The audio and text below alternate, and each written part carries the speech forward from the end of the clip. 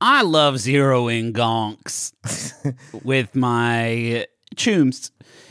Me and my chooms were grooving down the tube, and we were zeroing gonks. Yeah.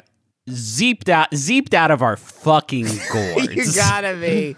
We were zeeping on dwarfs and bunch of zeroing gonks with my chooms. I was gonna start by telling all the gonks that listened to our show that we had a real preem brain dance for them. Yes, an XVD. Well, the gonks who listen to our shows need to get zeroed by me and my chooms when we're dwarfing. No, okay, the gonks we don't zero. Okay, gonks we might zero or possibly flatline. But our chooms, yes, they are our friends. We do not want to zero them or flatline them. We want to treat them to a nice XBD, extreme brain dance. Maybe give them some eddies. I would love to give my chooms some eddies and zero my gonks. It is really, I can see why they want to keep writing these. It is fun to do. It's fun to just talk like this.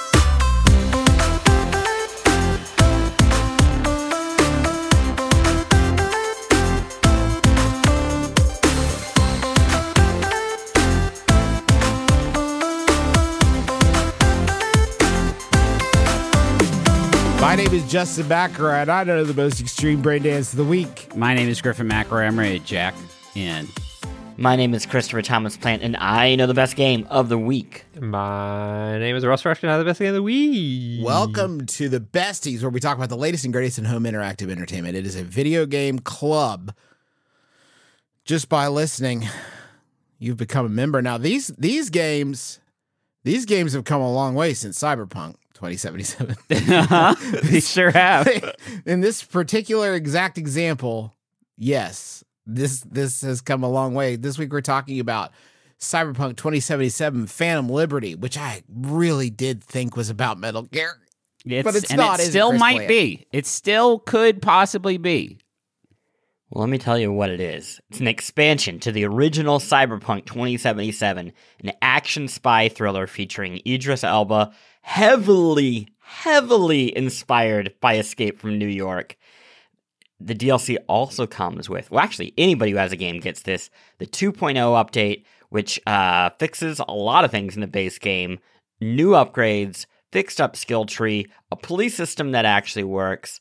The game's great now, and we're going to talk about it right after this break.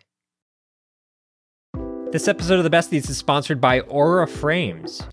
All right, so you know there are a number of people in your life that are not necessarily the most technologically savvy. I'm sure immediately names jump to your mind. Those are the sorts of people that you would say, oh, maybe they would want a digital picture room in their house, but they wouldn't necessarily be able to set it up and get it working and add new pictures and stuff like that. That is where Aura Frames comes in.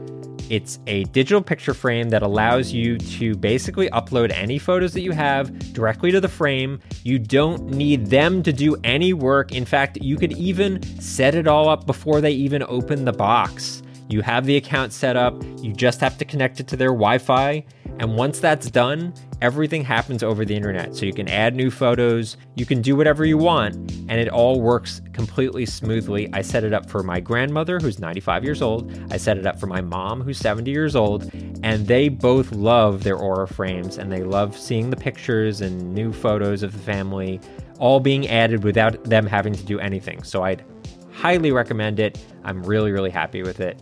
And right now, you can save on the perfect gift that keeps on giving by visiting auraframes.com. For a limited time, listeners can get $20 off their best-selling frame with code BESTIES. That's AURA frames.com, promo code BESTIES. Terms and conditions apply. Cyberpunk 2.0 Phantom Liberty Pain remembered fuck all about their experience with Cyberpunk 2077. I remember Keanu showed up and he was in my head. I remember that part. And he's still in your brain. He's still there. He's still in there. He's still cozy and safe. I remember a general sense of irritation. Mm-hmm. Yeah. I remember how I felt, but not what happened. Which, Yes. well, here's a show of hands. How many people skipped to the DLC? Because when you start the game now, you can either start from the very beginning and you'll work your way up to the Phantom Liberty event. I think you need to be like you level can just 20 start- or something to do Phantom Liberty. I don't know. I think it's gated to a story thing. I would recommend everyone do what I did. Follow my path, which is I started fresh new character, and there's like a very brief intro sequence depending on what background you pick. And then there's like a VR tutorial that is very in-depth and very detailed. And then once you do that, if you've played the game before, then you start over and just skip right to do the skip to Phantom Liberty choice. Because this game has got a lot of mechanics that you are not going to remember because it came out 3 fucking years ago.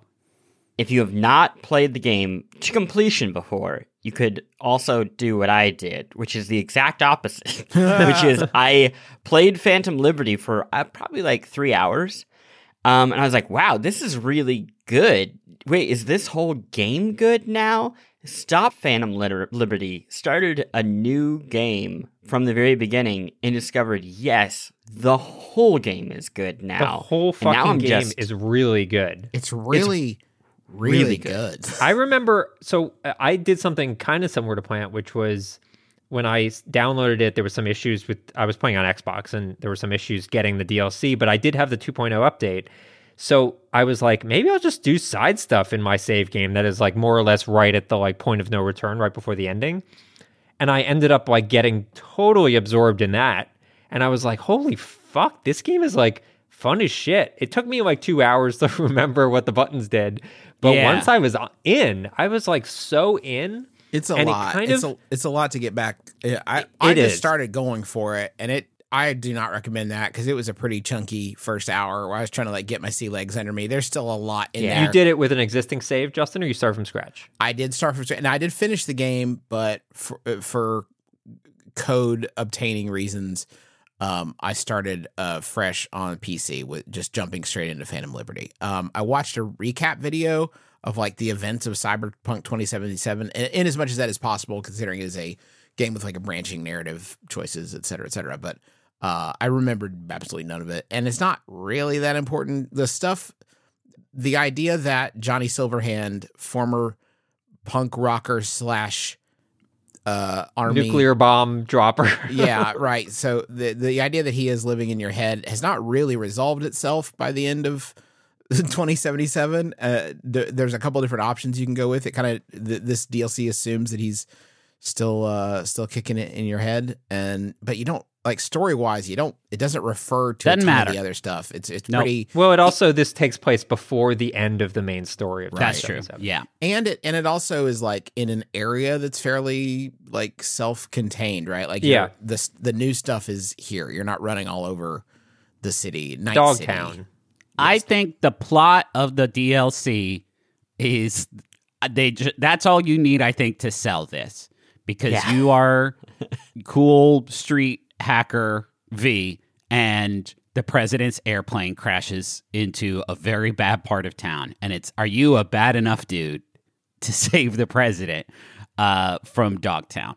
That's a cool ass premise for any game. I think all DLCs, or movie for that matter, movie, which is Escape from. But listen, hey, all DLCs, Elden Ring DLC, save the president. Yeah, fucking any game could be improved by teaming up with Idris Elba to go save the president. There's a president in Elden Ring. There's demons, and gods. Sure. Yeah, there's a great like very early before like great title sequence drop when it's just like you've been running around shooting people, and then a plane starts crash landing and on you, basically, and your character's like, "Okay, let's go save the president." And then they jump out of Cyberpunk, tube. Phantom Liberty. It's hot it's sick. shit. It's really good. There's a moment very early on where you're kind of introduced to the area, and they're like, "Okay, you should get in this vehicle, or a motorcycle, something like that," and you're just driving to where the plane is going to crash, and like people are like running alongside. I mean, it's a scene that is directly ripped from Escape from New York. Yeah. But it is captured in such... this game is so fucking pretty now. Yeah. And I'm playing on Xbox. This is not like a $9,000 PC. I'm playing on an Xbox Series X, and it looks fucking stunning. And the fact that like they have pulled this game from the ashes to become one of the best looking games and honestly one of the best playing open world games I've played ever.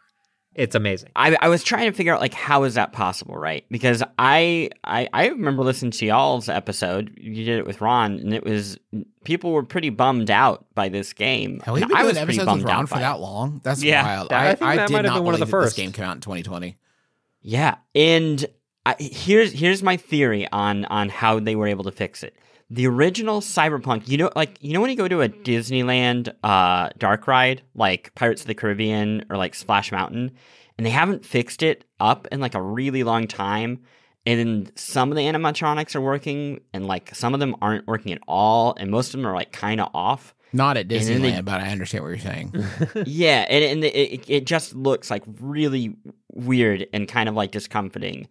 That is kind of how playing the original Cyberpunk felt a little bit, launch. yeah. It is definitely that sense of like you can tell. You feel like if you walk behind any of the buildings, you'll see like it being propped up on 2x4s. It's just a facade that you like. The whole world is just barely kind of hanging together. Yeah, but the weird thing, and this DLC kind of highlighted that, is like how many people did like kind of an amazing job right from the jump of Cyberpunk, like right when it launched. And I'm talking about like the art designers, the world designers, the like all the like visuals are there and they're spectacular. The game and the writing. Run. I feel like the writing in this game really gets good. a short shrift because of the like wild amount of street lingo that they have that they implement in it.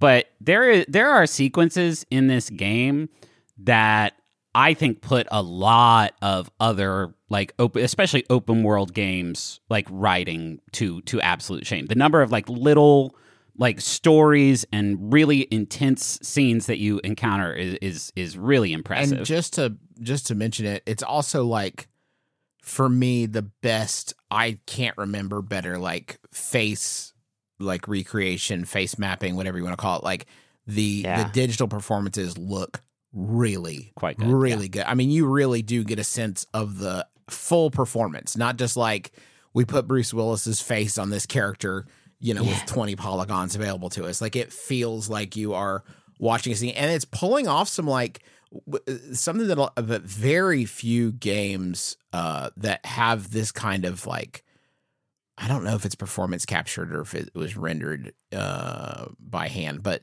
the communicating things outside of the dialogue with face, like with movements, tiny gestures, things like that. Most games don't have the confidence to do that, right? Like all the story, all the emotion has to be communicated through the words, through the voice performance. And they really have the wherewithal, I think, and the confidence with what they're doing to like let the performances carry a lot more of the story and the narrative rather than just relying on the script. Yeah, the pacing also is just incredible of the base game. The first hour and 3/4, about a movie length, is whatever original opening that you pick, because you can pick between 3 for your character. It is meeting your effectively best friend for the game with a killer opening montage that sells you on these two people actually having a friendship, and getting your first implants and your first mission together. And by the time like a movie would end, you are stepping out of your apartment for the very first time and getting into like what will be the game. Well, at that point, 3 years ago, there was a big crash, and then you couldn't play the game for 3 weeks. But now it actually works. Yeah, the two things I remembered when this first came out was there was the mission from the original demo that was so cool, where you go into the apartment and pull the body from the bathtub, and that was a disaster for me when I played it the first time. Now it actually kind of feels like that original presentation. It feels like a part of the city rather than just a little closet where a mission happens. Yeah. And then also the apartment, I just got stuck when I played it originally. It kept breaking the waypoint. So I spent like an hour just wandering the apartment trying to figure out what I was supposed to do. Yes, it's so much better. I think this like this like campaign, which is pretty beefy it's always weird expectation setting when you're talking about length of like standalone content or DLC. I've done nothing else, I feel like, From what I can tell, I'm maybe like 2/3 of the way through it. Through the DLC you're talking about? Through the DLC, through the main thrust of the DLC. I have to say, like, I think this would be so weird to play as a part of a main playthrough of your campaign because it's so propulsive. Like, it's so, like, you don't really get a lot of downtime. Every once in a while, Idris Elba in his infinite wisdom will be like, I need a day just to, like, figure this stuff out. So go, I don't know, whatever you do when I'm not talking to you. Well, there are moments also in the DLC where you'll, like there's some side missions that they added as part of the DLC where you'll steal a car. And what kind of blew me away was you'll steal a car in Dogtown. This is the new area. And they'll be like, okay, deliver it. And you don't really know where you're delivering. You just follow the waypoint, whatever. And then, like, without even realizing it, I'm suddenly in the main map of the normal game. And there's no load screen. I mean, there's like a brief, like, checkpoint moment. But there's no load screen. It's totally fluid. And so you have these moments where you are kind of bouncing back and forth a little bit. And that's pretty fucking, like, amazing. Normally, these DLCs are, like, so... Like, you think about, like, the Skyrim DLC, the Fallout DLC. They're so self-contained. They don't really exist within the world itself. And a lot of this, granted, does take place in this DLC area. But they were, I think, really smart in integrating this map into the overall rest of the map. It is also stunning how rich the world is with different things that are actually interesting that happen to you. Like scenes that you just walk up on and that are not like directed or anything. It's just like you're encountering it. There is one beat where a very secret agent, you are undercover at a party, and the party that you're at, you get the mission objective to enjoy the party. And I didn't quite understand why, but once I got into it, I realized I've never seen anything like it. There are probably 200 different like people in this party, and as you're walking around, there are dozens of conversation, like all around you, conversations are happening, and you can like walk up and listen to one, walk away, walk over somewhere else, and someone's having a completely different, absolutely believable conversation. And I've never seen anything like it. Is absolutely like a show, like a bravura. Like, here you go, look at this. Yeah, we made a whole party. They're showing off a little bit, but I think it's like so. After some of the other sci-fi open world games we've partaken of this year. Playing a game that is that like rich with stuff where you don't feel like time is wasted, where you really legitimately are pulled off the main trail by something that just like looks cool that you want to investigate. They're like you get like weird item drops like you that you would see in like a Fortnite or something like that by the big rich guy that's trying to keep everybody on their toes, and he'll just drop items and you see this like red plume of smoke. And everyone in the area is suddenly sprinting for this thing. Like all the NPCs like get guns and are running for this thing, and you're running for it too. It's so rich in a way that puts other titles to shame. It definitely feels like they were trying to, this was like, they knew they had one shot at like redeeming this effort. And they've been trying, they've released a variety of free patches over the course of these 3 years. But I had tried 1.5, which is the last big update, and it still wasn't quite there. But this was them basically saying, yep, we finally got it to a place. And I don't know that it gets to this place without feedback and without the reaction. I don't know that they spend the amount of time that was required to fix this game if the game came out and it was like a B+.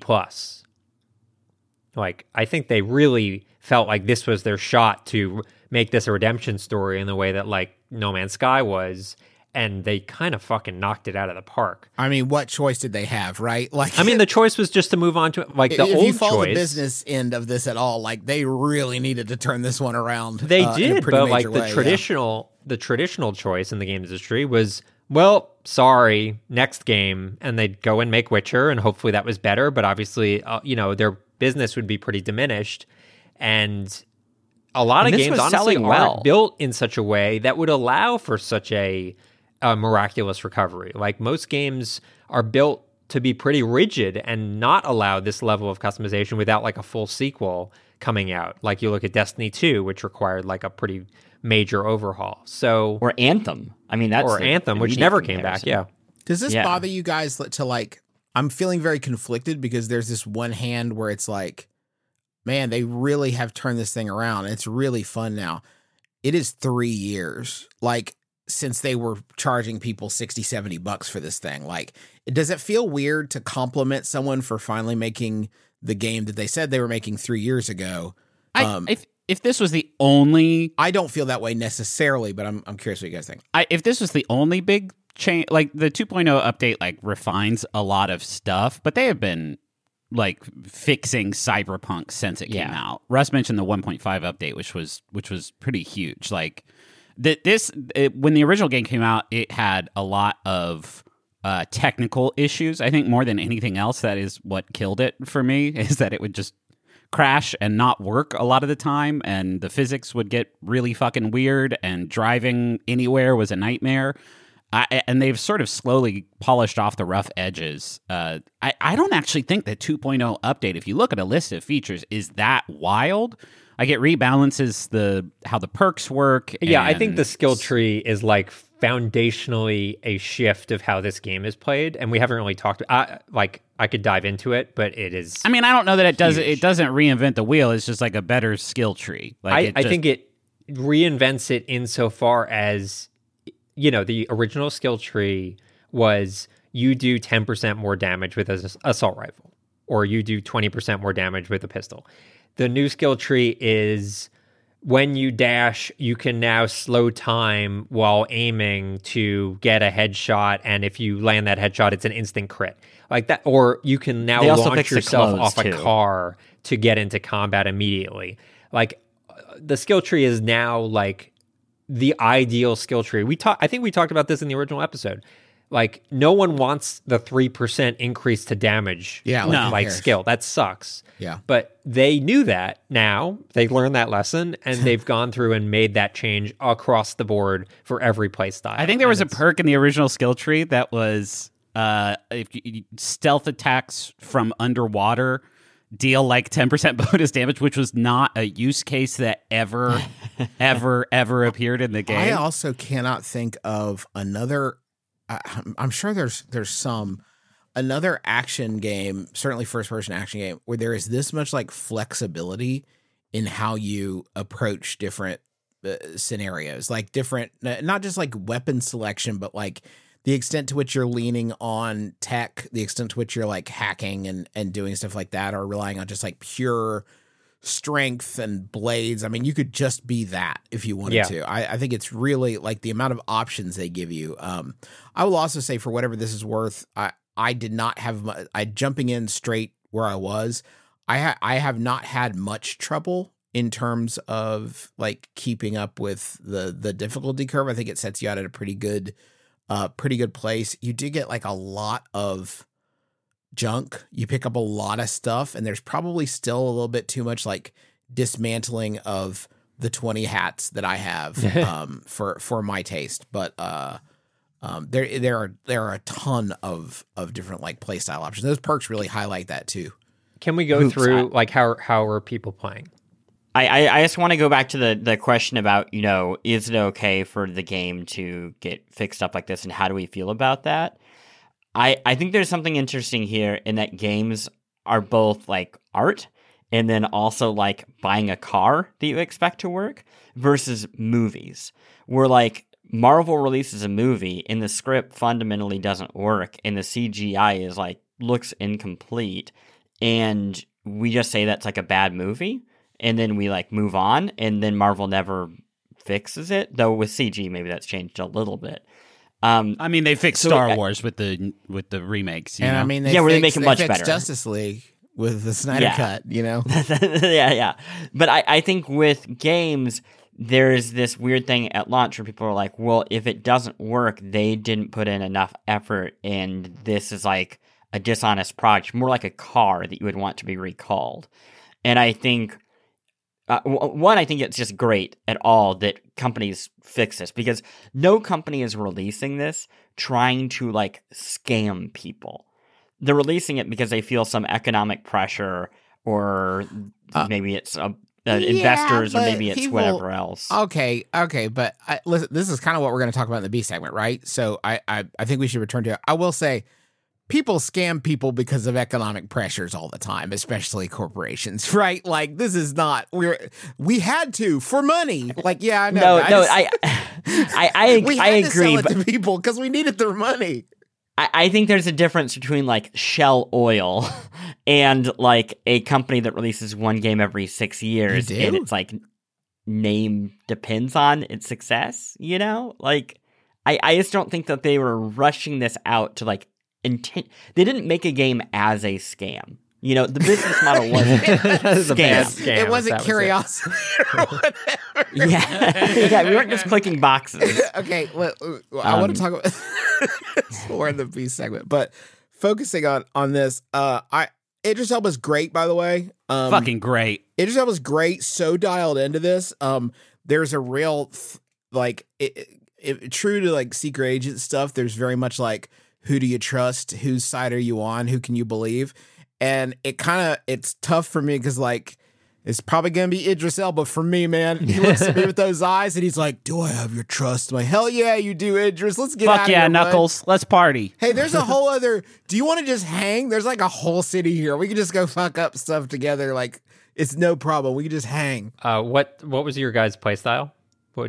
How are you doing? I just respect to a gorilla arms-based playstyle, and I'm never looking back.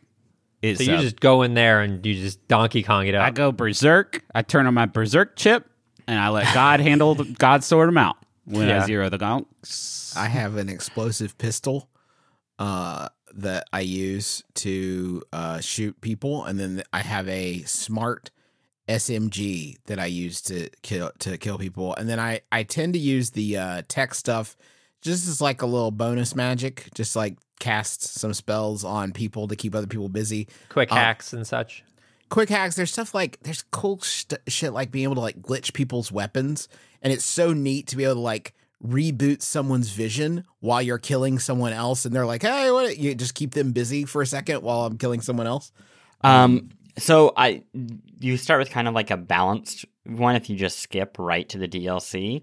But I did try a few, like the relic. There's one relic that allows you to go invisible, like in battle. This is the new character added in the skill DLC. Tree, yeah. You get like new it's kind of superhero-y almost. The one that I liked was you can find a character's weak spot, and it's not just like a headshot anymore. It can be like their kneecap.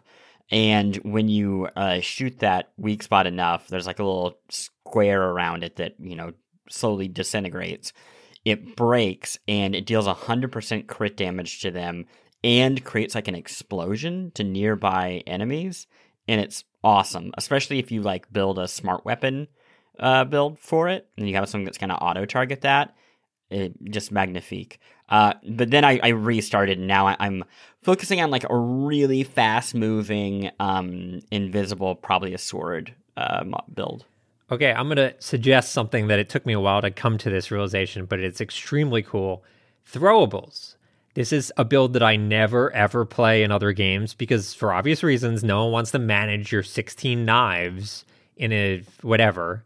But here, when you do a throwable, in this case, a throwing knife, they're basically on cooldown, so you just get it back after whatever the cooldown expires, but there's a whole tree that's dedicated to reducing that cooldown and increasing knife damage, such that you can fly into a room, knife throw people, instantly get the knife back, knife throw people, and do that like 6 times while your slow down cyber deck is going to the point where the entire room is dead before anyone even moves. It's fucking awesome. Highly recommend it. Making a value judgment always seems weird, but I think it's pretty darn reasonable considering if you want an excuse to jump back in, which is really, I mean, I haven't touched it since I finished it, obviously. I think it's great. I mean, also just the original game. It's like, I think the original game is $35 right now. Is there a package? My advice would be, if you're not sure, well, first of all, if you bought the game and it's just been languishing in your Steam account or PlayStation account, whatever, boot it up, just do side missions and see if you're into it. Like, if you're vibing with it, chances are you're going to get to the end of it and be like, oh shit, this is fucking great. I want to see more. I want to unlock more perks, whoever it is. bam, the DLC is waiting for you. But I don't think there's any reason if you already own the game not to like get your sea legs first before just buying the DLC, even though I agree with you, Justin. It's fantastic. I think it's, sitting right there for a lot of people. Fantastic. Well, we're going to take a quick break, and then we're going to come back and talk more about games that have been given the space to grow, and whether or not we'll see another game like Cyberpunk again. Y'all, you already know how much I love our sponsor of the week, Rocket Money. They make it so easy to get your personal finances on track, and especially stop worrying about all these subscriptions that you have that you don't necessarily need. Keep the ones you want, get rid of the rest. Here's how it works. Rocket Money is a personal finance app that finds and cancels your unwanted subscriptions, monitors your spending, and helps lower your bills. They'll even try to get you a refund for the last couple months of wasted money and negotiate to lower your bills for you by up to 20%. All you have to do is take a picture of your bill, and Rocket Money takes care of the rest. That might sound too good to be true.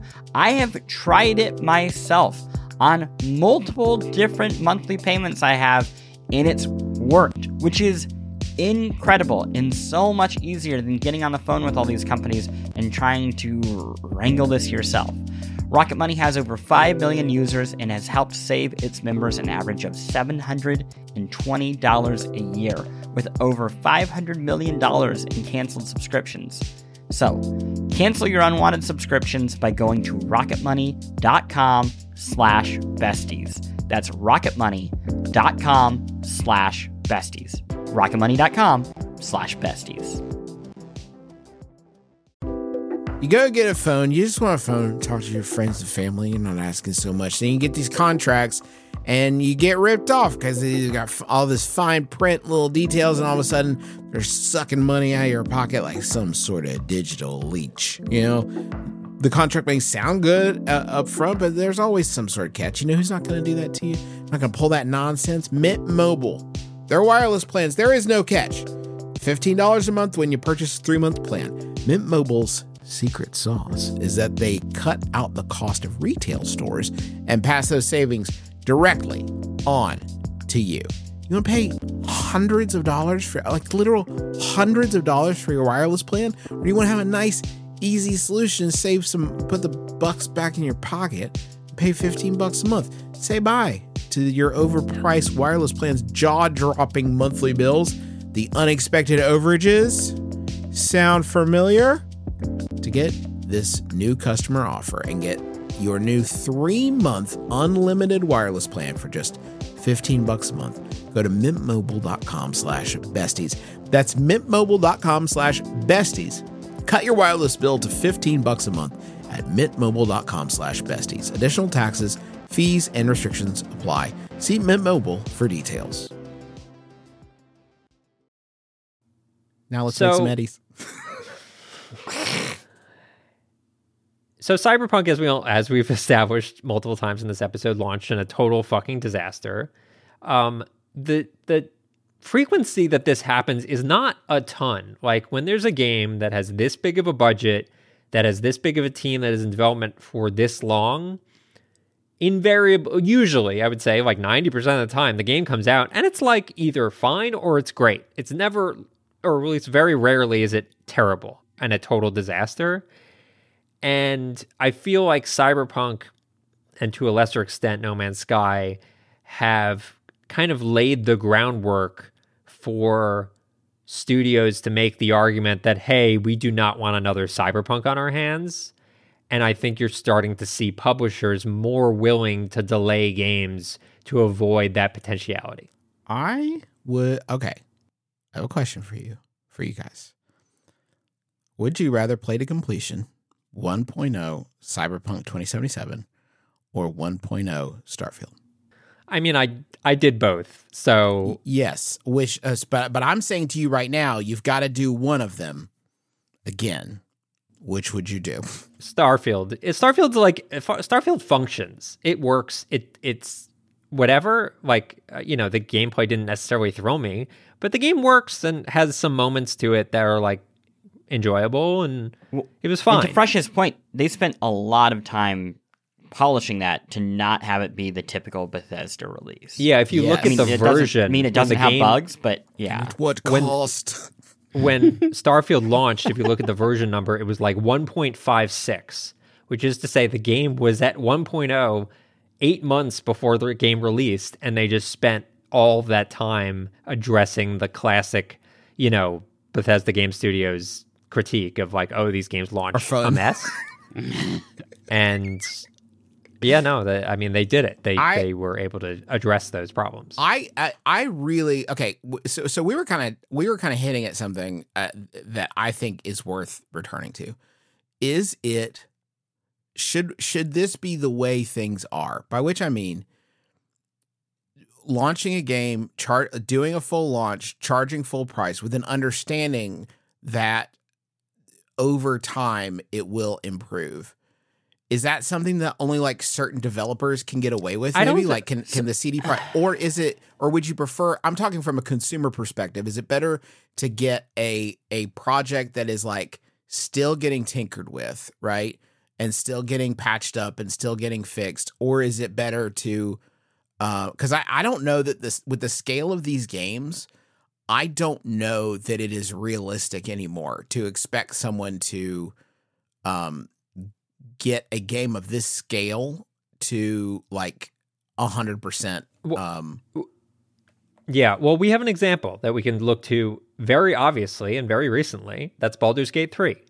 Came out in early access, I think the same year as Cyberpunk. I think it was a 2020 early access release. And I mean, it wasn't broken as fuck, but it was only a very small portion of the game. And there were a ton of bugs because it was early access. And the general understanding was, yeah, it's early access, so it's fine. I think that needs to be the approach. If you're making a game that is so big that you don't think that you can release it without a ton of bugs, you need to be very upfront with people. You need to make it clear that, hey, this is going to have some issues, but it's early access, and we will get there. You just need to give us time. What you can't do is what Cyberpunk did, which was launch it, say it's a great game, and y'all should play it, and look at these great unrepresentative trailers, and then everyone realizes it's a sham. Basically. That is where the corporate scamminess that we talked about before gets icky with Cyberpunk in particular, is especially the way that they presented the game versus the last gen console stuff. That is, I forgot about shady that. As fuck. I mean, even if you look at the like E3 trailers, and granted, we all know that E3 trailers are kind of bunk to begin with, but like, there's a lot of that stuff in the E3 trailers that still isn't in Cyberpunk. Like, it's still not in the 2.0 update. So like, yeah, there was definitely some like not great communication going on there that bordered on maybe not honesty. And that's where, again, I'm incredibly impressed by what Baldur's Gate did, and no one dunked on them for releasing an early access game because the understanding was that it would get addressed, and it was, and it came out, and it was fucking amazing. So I think it's just too big of a gamble for this to be like a conscious business model. Like I think there's a conspiracy theory version of this of like, hey, developers know they don't have to finish the games now because like you can just get this this story of redemption, and you can build it into your PR campaign. And sure, when it works, it works really well. And there are a number of examples. Elder Scrolls Online is another one, but. And a big but here, you can still be Anthem, and you can lose. Oh, wow. That's such a good call, Plant. That's such a like, oh, yeah, you think it's a gamble worth taking? I exhibit Anthem. Yeah, and like, if on the nasty shareholder level, nobody likes to see terrible headlines. It feels like such a risk to say like this is a business model, and I think that is why. Everything from Zelda to Starfield, we're hearing that these games have been finished for a long time before release because they do want to get it close to right. That said, I think you're also right, Justin, that even if you get it close to right, I mean, unless you're Elden Ring, well, even Elden Ring had some bumps at launch. We've kind of erased that from our collective brains.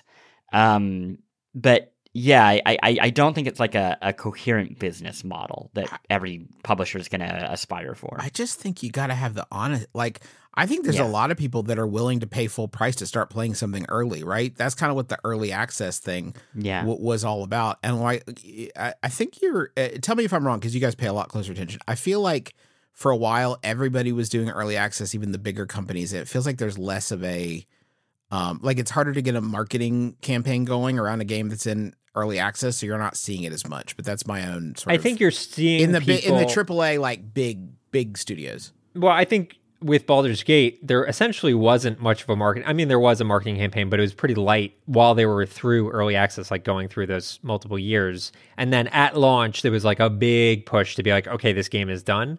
Honestly, like so long as you kind of hit a bit of a baseline with the early access in terms of sales, you don't need to sell a ton.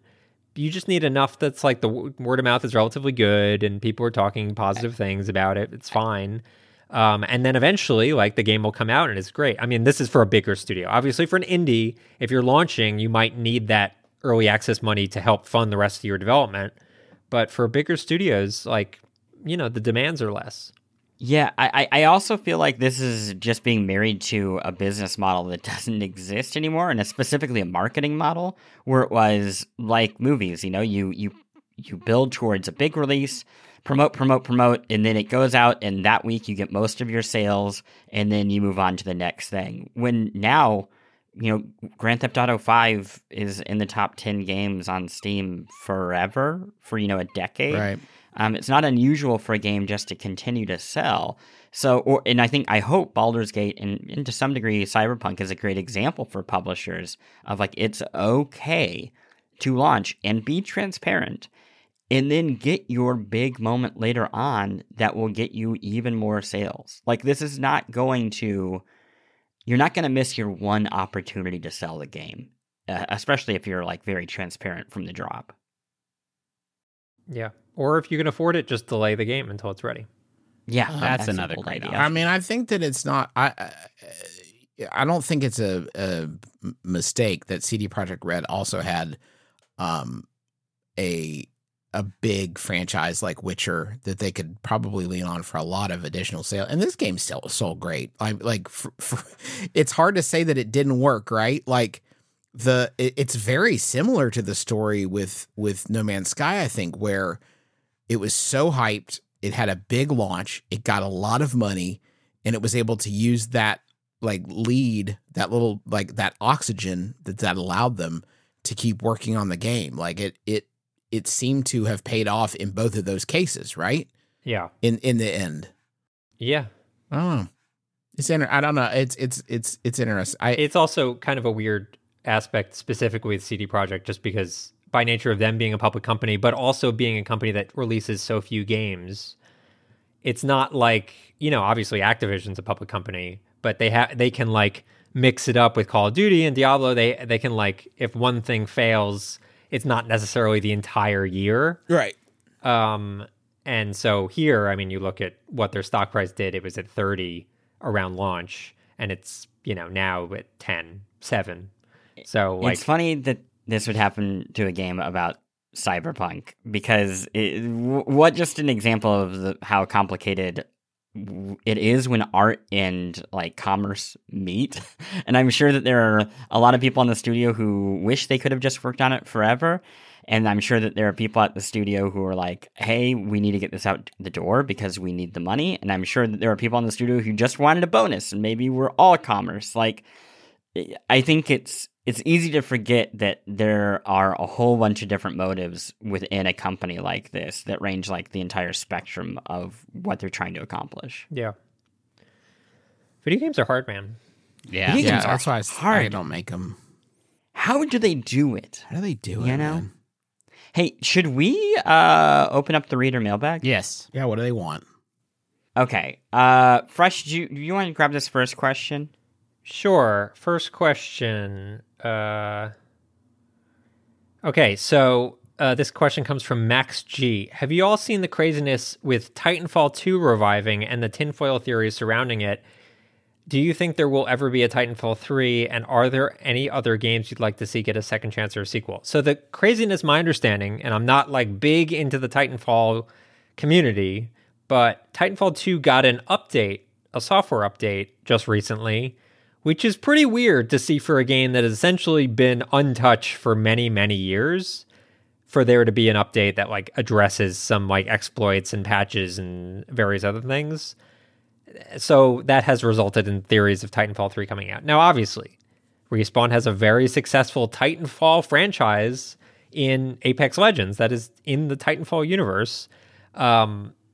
So I don't know. It's interesting. It's possible. I love There's Titanfall some weird 2. stuff too. They put out like their patch notes, and there was like weird Unix code referencing Titanfall 1 and 2. Interesting.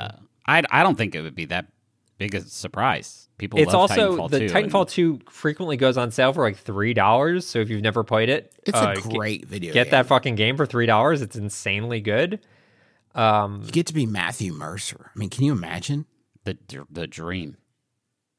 Do you think a Titanfall 3 would be good? Here's my anxiety about this. Here's If we the knew the problem. answer to that, we could just save them a lot of time. Hey, guys, this won't be good. My question is, Titanfall as an IP is like not, I think, like a life-changing IP, but the writing and level design in Titanfall 2 was incredible, like Valve level good. And I don't know if the people who made Titanfall 2 still work there. Maybe they do, but it's been a long time, and the studio's been doing a lot of different things. I mean, a lot of the level design that worked in Titanfall 2, we've seen in Star Wars Jedi Survivor and stuff like that. So I think that you have some of those chops still. And the writing as well, like, is good in Jedi Survivor. You know, the larger question is, like, do you make a campaign-centric shooter these days? I mean, it's kind of just Call of Duty pushing that needle. And even Call of Duty, their campaigns are like 3 hours long now. I feel like what would make more sense is some sort of evolution of Apex, like folding the two together. I think like they're in the same world already. Like, would they make a Titanfall 3 before they make Apex Legends 2? Like, I don't know. I feel like that's where the money is these days. So I don't know. I'd like it though. Yeah, I mean, Apex is the valuable of the two. People have actually heard of Apex Legends at this point, whereas Titanfall has been languishing untouched for a decade. Fresh, so, have we ever been more off base than when we heard about Apex Legends before it came out, and we're like, really? A battle royale from Titanfall, and they didn't even call it Titanfall. They're calling it Apex Legends. They kind of surprise dropped it, right? It was kind of out of nowhere. Yeah, we definitely fucked that one up. Whoopsie. Take everything we say with a grain of salt. Yeah. Oh well. Okay, next question. This one's from Connor. With spooky season coming up quickly, what are some of the best horror movies to watch if you aren't necessarily a fan of them? Oh my gosh. This is a good question. Can we get maybe Halloween movie? You know, like scary movies. If you like scary movies, I don't know how to recommend that to people. Like, but like Halloween movies, there are things that I don't think that are not scary that I tend to watch every Halloween. You mean like Hocus Pocus? What are you talking about? No, I'm talking about Mr. like Boogedy? The American Scream is one that I watch every single year. If you've never watched it, it's a documentary about home haunters that all live in like one town and their relationships with each other and why they make home haunts, like turn their yards into haunted houses, basically. And it's like beautiful and human, and it's very much like a celebration of the idea of Halloween in the way that like most Christmas movies are really nail the tone of like what makes that holiday special. This is one of the few that like I think gets Halloween really right. So the American Scream is one that I watch every year. It is fantastic. I always say The Thing. It's my favorite. It's one of my favorite movies for of all people time. who don't like scary things? Yeah. I mean, it's I don't know what to tell you about. Scary, man. You asked for a horror movie, so That's why I adapted it. Yeah, no, but it's a horror movie, so it's gonna have scare. I don't think that The Thing is like terrifying. I think The Thing is fucking cool. That's so wild, Griffin. That's a What? wild take. Are you saying? I can make another recommendation since Griffin is just really. I don't know. I stand by my recommendation. I don't think The Thing is a particularly terrifying movie. I think it's a cool survival tale. More of a thriller. This is Like, about when's how the last time you saw about The Thing? it's about ingenuity and survival in the face. There's a cute and dog in it. there's a cute dog, and there's lots of there's it's like have you guys played Among Us? Uh-huh. It's like that. It's like they made a movie. Yeah, out it of is that. kind of like Among Us. Whoa. Yeah, I can't recommend it. I have others, but I don't want to. I can't recommend anything else right now because of the ongoing strike. So happy that the WGA has a deal. I hope that SAG-AFTRA gets a deal very soon too. I because I'm a dork, I put together a list on Letterboxd that I'll link in the newsletter. So you should go subscribe to besties.fan. And I have a whole collection of movies that I think are like a perfect match for this. Just to name one of them, Tales from the Crypt, Demon Knight. Perfect. What's the last question we got? This comes from Michaela W. Apparently, the intro of this week's Only Murders in the Building episode has a cast recording a podcast that starts, "The Besties are back." Yeah, I saw that last night. We watched it. It was That's some bullshit. Send Yeah. us a check. That's our Steve Martin. trademark. Well, okay. We are listener always and saying fan of the Besties show. are back. Yeah, the listener and fan of the show, Josh Briscoe, texted me about this. And he noted that they say the besties are back 3 times, which is also the number of times that this show has been revived from the dead. Okay. Wow. Okay. So, like, maybe it's some sort of, like, they're, like, reaching out to us. you know, Arguably, we through revive the the show every airwaves. week from the dead. yeah, this show could disappear at any moment. So it's always That is being true. We like to revived keep the all audience on their time. toes. Do we got any honorable mentions? Yeah, Pint, you have a thematic one. Yeah. Cyberpunk Edge Runners is an anime on Netflix, and it is absolutely fantastic. And here's a word of warning. Big R rating on this. Yes, it's a cartoon, but cartoons, they're not just for kids these days. And this one is very adult. So keep any children away unless, hey, you want them to see some really, really terrifying, upsetting stuff. Yep. Makes them tough. I'm recommending a movie, which is called No One Will Save You. Yes. It's streaming on Hulu. We are going to talk about it on Resties more. Plant, you just recommended this to the Austin group chat, right? Is this the film Yeah, you were yeah, talking yeah. about? My Why recommendation. is he still allowed in the Austin group chat? And I'm not. Why am I still allowed in the Austin group chat? My recommendation for No One Will Save You is so long as you're okay with some spooks, some scares, don't read about it. Just jump right in and have yourself a time. It's a nice, tight 90 minutes long, which I love to see. And Plant didn't give me any more notice than that. And yeah, we're going to talk about it more on Resties on Tuesday. So if you want to be up on it, tune in over the weekend and enjoy yourself because it's quite the ride. I've been playing. I tried Blasphemous 2 again at Russ's constant behest. I think we're going to talk about I haven't it. talked to you in like a month about Blasphemous 2.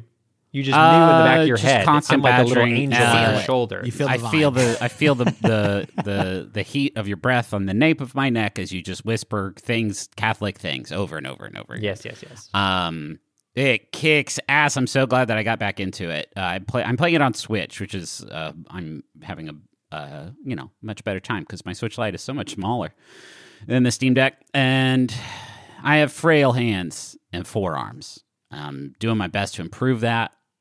Hitting the gym so I can handle the Steam Deck's big, powerful virile frame. Hey, no cap.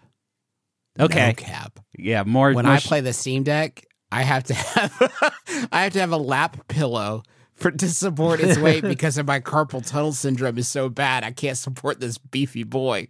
I got to have a support system. I'm hoping they'll come out with some sort of neck brace that could just keep it hanging in front of me. That would be great. Yeah, at that point, you are just building kind of a shitty home PC. So I wouldn't recommend that. So I think we're going to talk more about Blasphemous 2 next week, I believe. Everyone in this room will someday be dead by Emily Austin is a book I read this week. It is the story of a atheist lesbian woman who has a lot of anxiety, and she to a point where it's almost sort of destabilizing for her. And through a variety of circumstances, she finds herself as the secretary at a Catholic church, who no one knows that she is not, in fact, a Catholic. And it is I have never read a book that takes you inside what a panic attack feels like, or what baseline anxiety feels like, as sort of well as this book does. It really it was one of those that's tough to read, but it's also kind of like reassuring when you see things echoed that have gone through your head in the past as well. It can feel nice. It's funny. It's humane in a way that is very earned and doesn't feel sort of like cheap or easy. And I read the whole thing in one day because I just thought it was fantastic. So it's called Everyone in This Room Will Someday Be Dead by Emily Austin. If you're in a rough headspace, I would maybe give it a pass until you're feeling a little better, because going that deep in the paint, as it were, can be a bit much if I was in a worse place emotionally, I think. Cool. You'd like it, Plant. You like stuff that upsets you. You like It does upsetting sound stuff.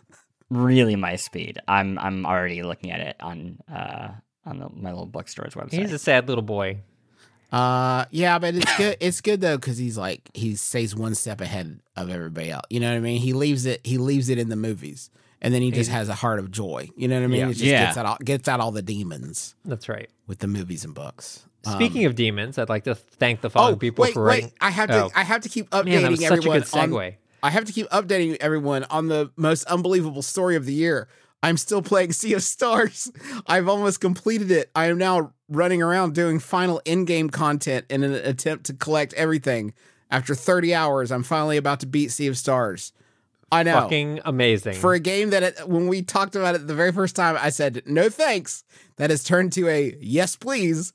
I'll take all that you have. So cool. I really would like Griffin to play more of it. I keep begging him, just like, brother, I will. please." It's you next need after some. Blasphemous.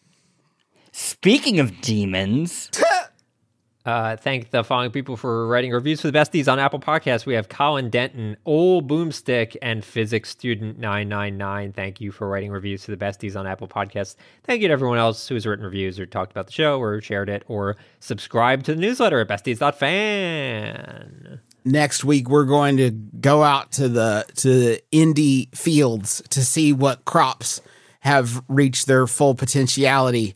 And we're going to take the most delicate, juicy berries and bring them back for you to enjoy with a wide variety of games. I know we're going to be talking about Blasphemous 2 some more. El Paso Elsewhere. Chance of Sinar. I might try to make everybody talk about a new the Isle Tide Hotel, a new FMV game that is out. We'll see if I'm successful in that. And yeah, so much more. So catch it next week. And be sure to join us again next week for the besties. Because should the world's best friends make the world's best games?